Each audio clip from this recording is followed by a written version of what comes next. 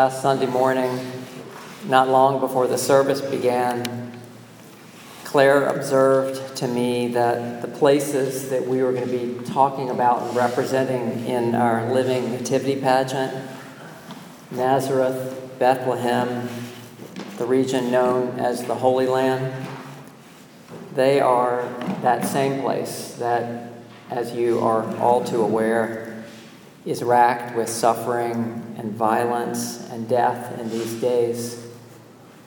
And I wonder, did any of you think about that as we were just singing, "O little town of Bethlehem"? Yet you're nodding. How still we see thee lie.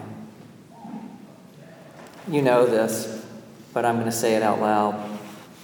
That war that Hamas started with their brutal attacks, that then escalated with Israel's brutal response, that shows no sign of ending.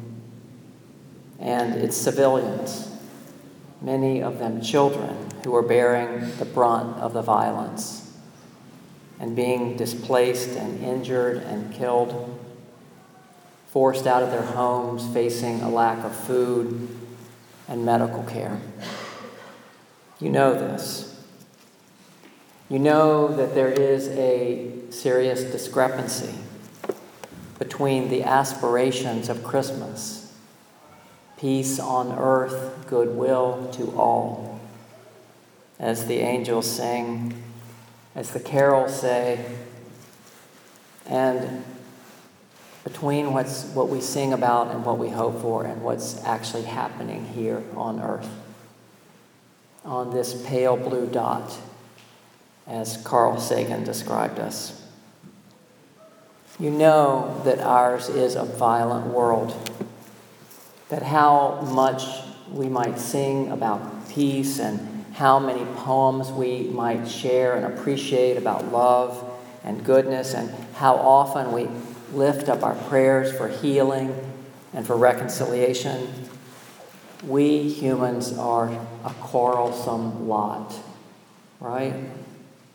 Under pressure, we are so quick to revert to our tribal impulses.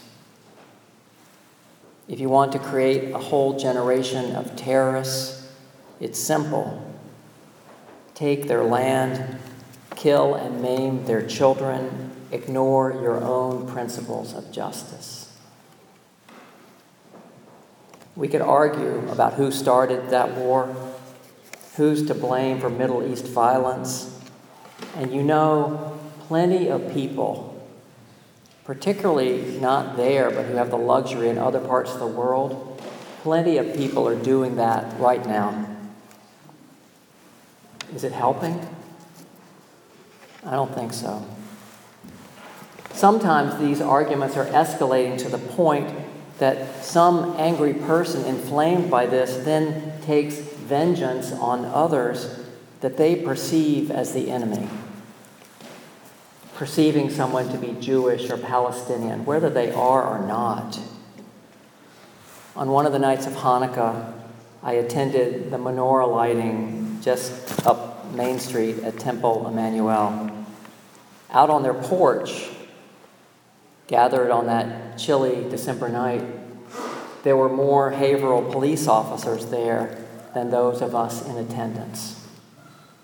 And we were grateful for their presence. And we had a blessedly quiet gathering there.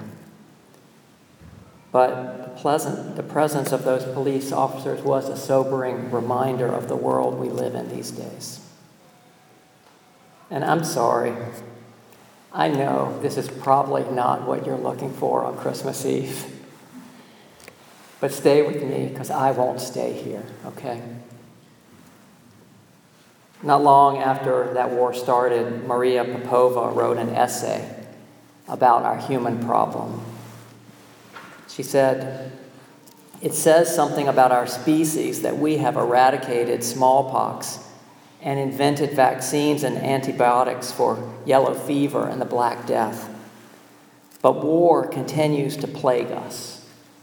That in the past century, this supposed pinnacle of enlightened modernity War has claimed or maimed more of our children's lives than any virus or bacterium. It says something about both our immense imagination and our immense blind spots. Our species' failure to eradicate war is a failure of the imagination, a failure to imagine what it is like to be anybody else, without which there can be no empathy or compassion. Those vital molecules of harmony, the other name for which is peace. She then quotes Israeli historian, philosopher, and author Yuval Noah Harari. His words about the war that were published recently in Time magazine. He wrote, "Most Israelis are psychologically incapable at this moment of empathizing with the Palestinians. The mind is filled to the brim with our own pain, and no space is left to even acknowledge the pain of others. Most of the people who tried to hold such a space are dead or deeply traumatized. Most Palestinians are in an analogous situation. Their minds, too, are so filled with pain, they cannot see our pain. But outsiders who are not themselves immersed in pain should make an effort to empathize with all suffering humans, rather than lazily seeing only part of the terrible reality. It is the job of outsiders to help maintain a space for peace. We deposit this peaceful space with you because we cannot hold it right now. Take good care of it for us so that one day, when the pain begins to heal, both Israelis and Palestinians might inhabit that space. Take good care of it for us." I wonder, is this a vocation that we can embrace? To hold a space for empathy, to hold and take care of a space for peace. It is a privilege, isn't it, to be able to hold and offer that kind of space in these days. And isn't this what we are made for? You know, when someone comes here hurting or in grief, we hold a space for them. We try to be a sanctuary in the best sense of the word. And this is what our world needs. It's what our world has always needed. People, when they're not so overwhelmed by hatred or pain or trauma, that they can then see another suffering and be of some use to them and to help start the healing. We need places and we need organizations that are holding these spaces where repentance and reconciliation and repair can happen. At their best, religious communities do this, are houses of hope and healing. At its worst, religion can be used for stoking those fires of division and mistrust and hatred. Poets remind us that there is a longing deep in the human heart for goodness and for peace. Prophets tell us that there will come a day when finally peace does come to reign here on earth. It's up to us to help move things forward toward that day. As we heard from Maya Angelou, we, angels and mortals, believers and non-believers, look heavenward and speak the word aloud, peace. We look at our world and speak the word aloud, peace. We look at each other and into ourselves and we say, without shyness or apology or hesitation, peace, my brother, peace, my sister, peace, my soul. So today, on the eve of Christmas. I invite us and I challenge us to move beyond our blame and despair and toward some healing and some wholeness. Let it begin with small things close to home. It might just be showing some kindness at Christmas to that family member who just gets under your skin. I'm talking about this for myself just as much as I am for any of you. But I'm right, aren't I? There are people close to us that we can have trouble being gracious with. So I invite you to say to yourself, how can I bring some peace to the places that I inhabit? Can I trust that my own small efforts will have reverberations beyond what I will ever see? Lao Tzu reminds us, if there is to be peace in the world, then there must be peace in the nations. If there is to be peace in the nations, there must be peace in the cities. If there is to be peace in the cities, there must be peace between neighbors. If there is to be peace between neighbors, there must be peace in the home.